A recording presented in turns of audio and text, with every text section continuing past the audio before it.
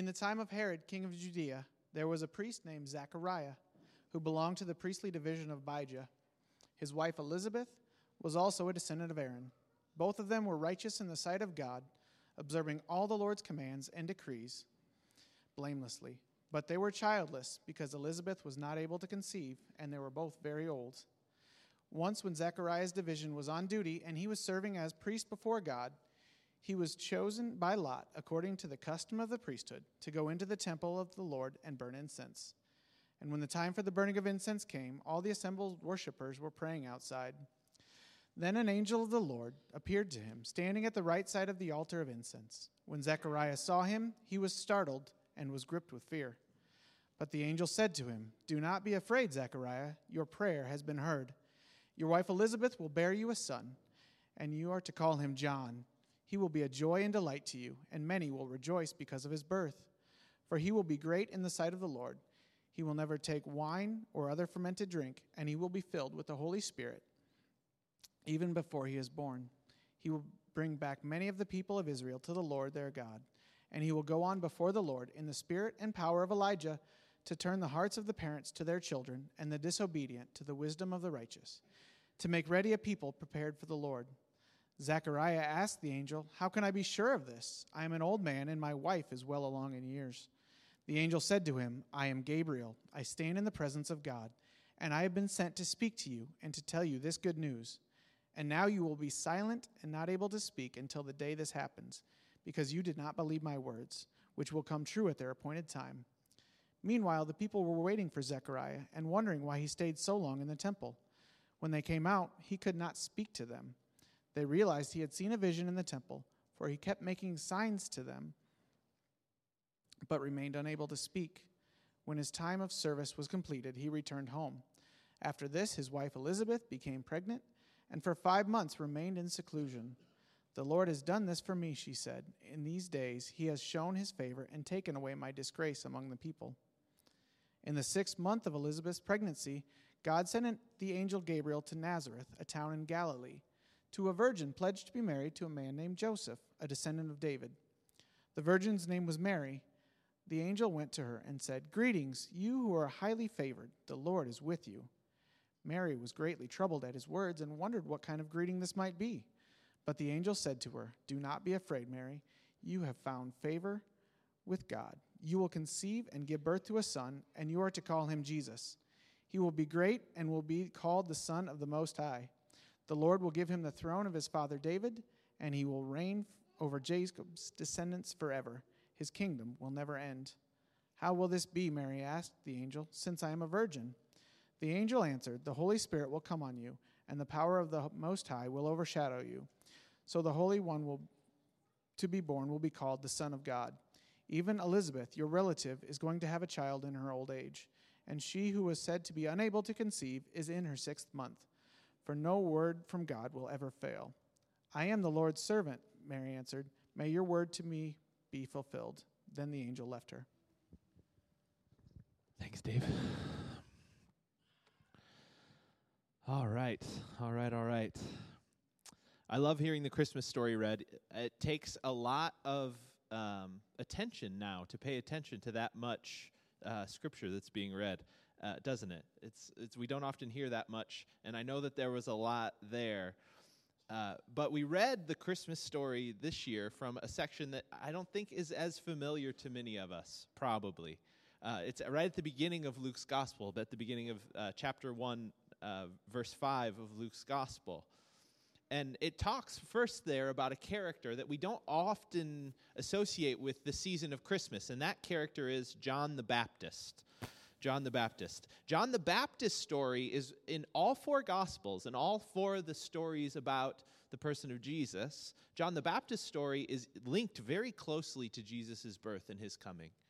All 4 of the Gospel writers say in some sense that John is very important to the beginning of Jesus' story. But the problem is we don't see John represented in the Christmas story very often, do we? There are no John the Baptist lawn decorations. There's no big blow-up John the Baptist. There's not a John the Baptist in anybody's nativity, right? There's no John the Baptist along with the wise men and the shepherds and those types of things. There's just, John seems to be kind of absent from the way in which we celebrate this season. There's not really even a Christmas story that's associated with John the Baptist. We don't even tell the story.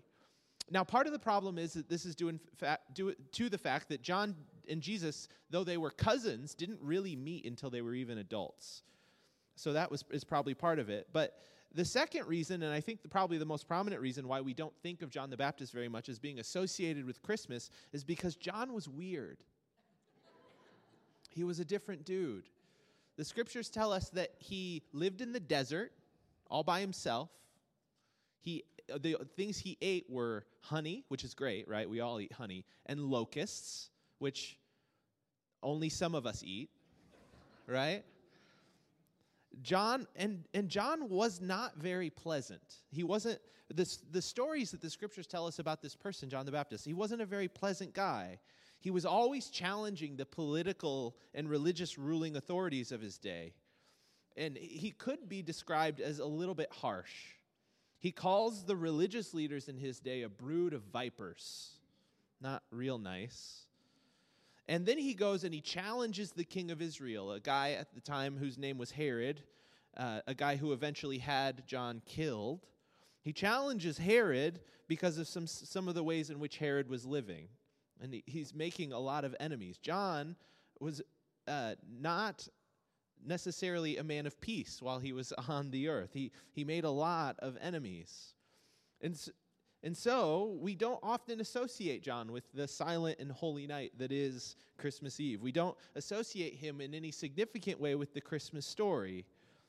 He's absent from our Christmas story, but yet in the Gospels he's central. He's so important. He actually, in a sense, in the reading we heard for today, precedes Jesus. Before the angel ever comes and announces Jesus' birth to Mary, the angel comes and announces John's birth to John's father, Zechariah, and he says, your wife is going to be pregnant, and this person who's going to be born to you guys, even though you're old, is going to have a significant role to play in the story of God that's going to happen, that he's going to have a significant role to play in preparing the way for the Messiah, for Jesus to come. This was John's job. You know, at least when I was younger, I went to a lot of concerts. And do you know the least popular person at a concert, or the group of people at a concert? The warm-up band. The warm-up band is the least popular person at a concert. Nobody likes the warm-up band. People boo the warm-up band. People throw things at the warm-up band. You don't want to go to the concerts I was going to. But John's purpose is clear in the text. He's kind of the warm-up band for Jesus, right? He helps to prepare people's hearts. He helps to get them in the proper mindset. He helps to kind of orient people away from what they were oriented to and towards Jesus. This is what John's job was. He was the warm-up act. But why did Jesus need that? That's the kind of question that I ask. Why did Jesus need a forerunner, so to speak? Someone who would go ahead of him and help people get ready for his appearing. Why did Jesus need this? What was the significance of needing this? And when you read the Hebrew scriptures, when you really dive into them, what you find out is that John was fulfilling the role of what is called a prophet. John was fulfilling the role of a Hebrew prophet. It says in our text that we heard David read tonight that he was in the mode or in the school of the prophet Ezekiel. That John was functioning as a prophet. And often the words of the prophets in the Old Testament come off as quite harsh and jarring, actually, if you read them. Because they were meant to kind of wake people up. And John the Baptist is very much a prophet in that sense.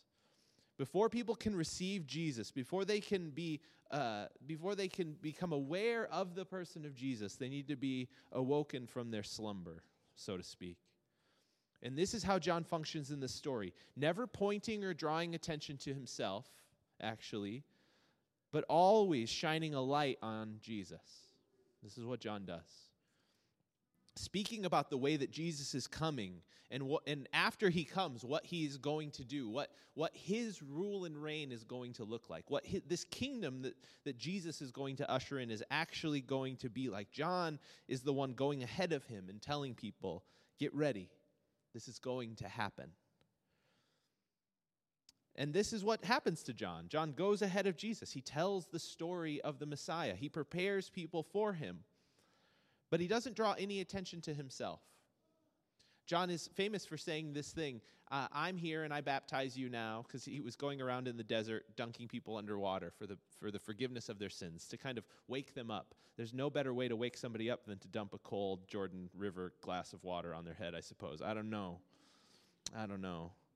But he's going around and he's waking people up, and people began to follow him. And what he said was, I baptize you now in water, but there's one coming after me. There's one who's coming behind me, whose sandals I'm not worthy to untie. John is always pointing away from himself and towards someone else. And this is what happens. Part of the reason we don't know a lot about John is because as soon as Jesus arrives on the scene in his public adult life, John is gone from the narrative. We never hear from him again. He fills up these thick chunks of Scripture before Jesus appears. And then when Jesus appears as an adult in his public ministry, John's gone. He disappears. John is a pointer. He's a signal. He's a spotlight. He's showing people who Jesus is. That was his role, and that's what he does. One writer in the Gospel says this way: there was a man sent from God whose name was John. He was not the light, but came to bear witness about the light. John's job was to reveal Christ to us, to show us Jesus. And when I read the story of John the Baptist revealing the person of Jesus, I can't help but be struck by this idea that we all need a John the Baptist, that we all need someone who can come to us and point the significance of Jesus out to us. Because the truth of the matter is, in some sense, we all walk in darkness. We are all those who desperately need revelation about the person of Jesus in our own lives. We just are.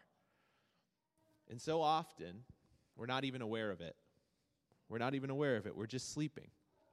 There was one Christmas a couple years ago where I got a number of new shirts for Christmas. And I went back I was at my parents' house. And I went back into my old bedroom and I started trying on all these shirts. And I realized that none of them fit. None of them were fitting.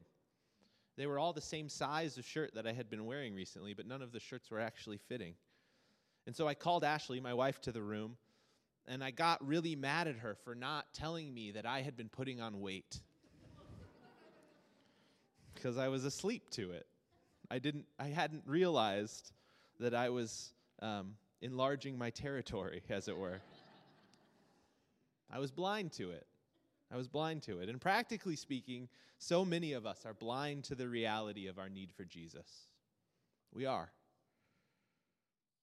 We go day to day believing that kind of everything is fine, everything is good, I can make it, there's enough work to do, and there's about enough money to get through things, and I'm relatively happy, and everything's okay, right? Until something happens, and the floodgates open, and the brokenness of our own hearts is revealed, and we are aware in a very acute way of our own need. And this is what John's job was in the story: to point out our need, to take the spotlight and kind of put it on Jesus and show people ahead of his coming that they are in need of something. To, in the language of the gospel writer, to bear witness to the light. And then Jesus comes. The one that is the light. The one that can provide for the needs of the people. The one who does go about this business all around the area of Judea, healing people, touching people, being near people, forgiving people's sins, doing all of these miraculous things that John never did. Jesus does. And as a pastor, I feel like sometimes my job is somewhat similar to John the Baptist. I've never called any group of people a brood of vipers in my life. I'm going to get there at some point, but I've never actually done that. But I feel in some sense like John the Baptist sometimes, of just pointing to the person of Jesus and saying, that's the guy. That's the one. There he is. And sometimes that's a humbling position to be in, because you can't do anything. You can't help people the way you want to help people. You just kind of have to point to the guy. Say, there he is. There he is. There's Jesus. He's the one who can help you. I'm not fit to untie his sandals. Because the truth of the matter is that when Jesus shows up, and he does in the story, and he does in our lives, when Jesus shows up, everything's different. But we do have to be awake enough. We do have to be aware enough to see him, to receive the thing that he has for us. You know, the story of Christmas is the story of God's healing coming to the earth. It's the story of God's peace coming to the earth. It's the story of God's very life breaking into our stories in ways that are unexpected and kind of messy and kind of strange. In a lot of ways, it's exactly what encountering Jesus in one's real life is like. It's never clean. It's never orderly. It doesn't always make sense. There's a lot of doubt involved. There's a lot of struggle in the process. But Jesus is there. And he's available.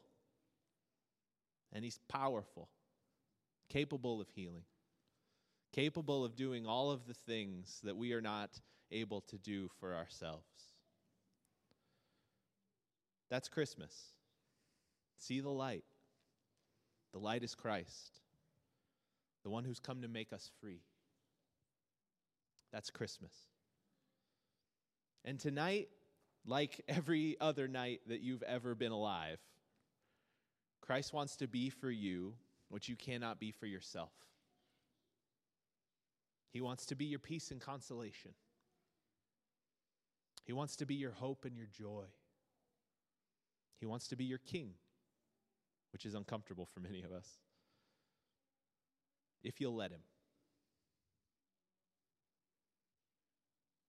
Now, in just a moment, we're going to go to the table where we receive communion together on Christmas Eve before we light candles and sing our last few songs. And we do this because Christmas is great. It's beautiful. It's this wonderful reminder of the lengths that God will go to get at each and every one of us. But it is not the end of the story. And Christ's coming is not the reason, Christ's birth as a baby is not the reason for his coming. The reason for his coming was to set the world on fire,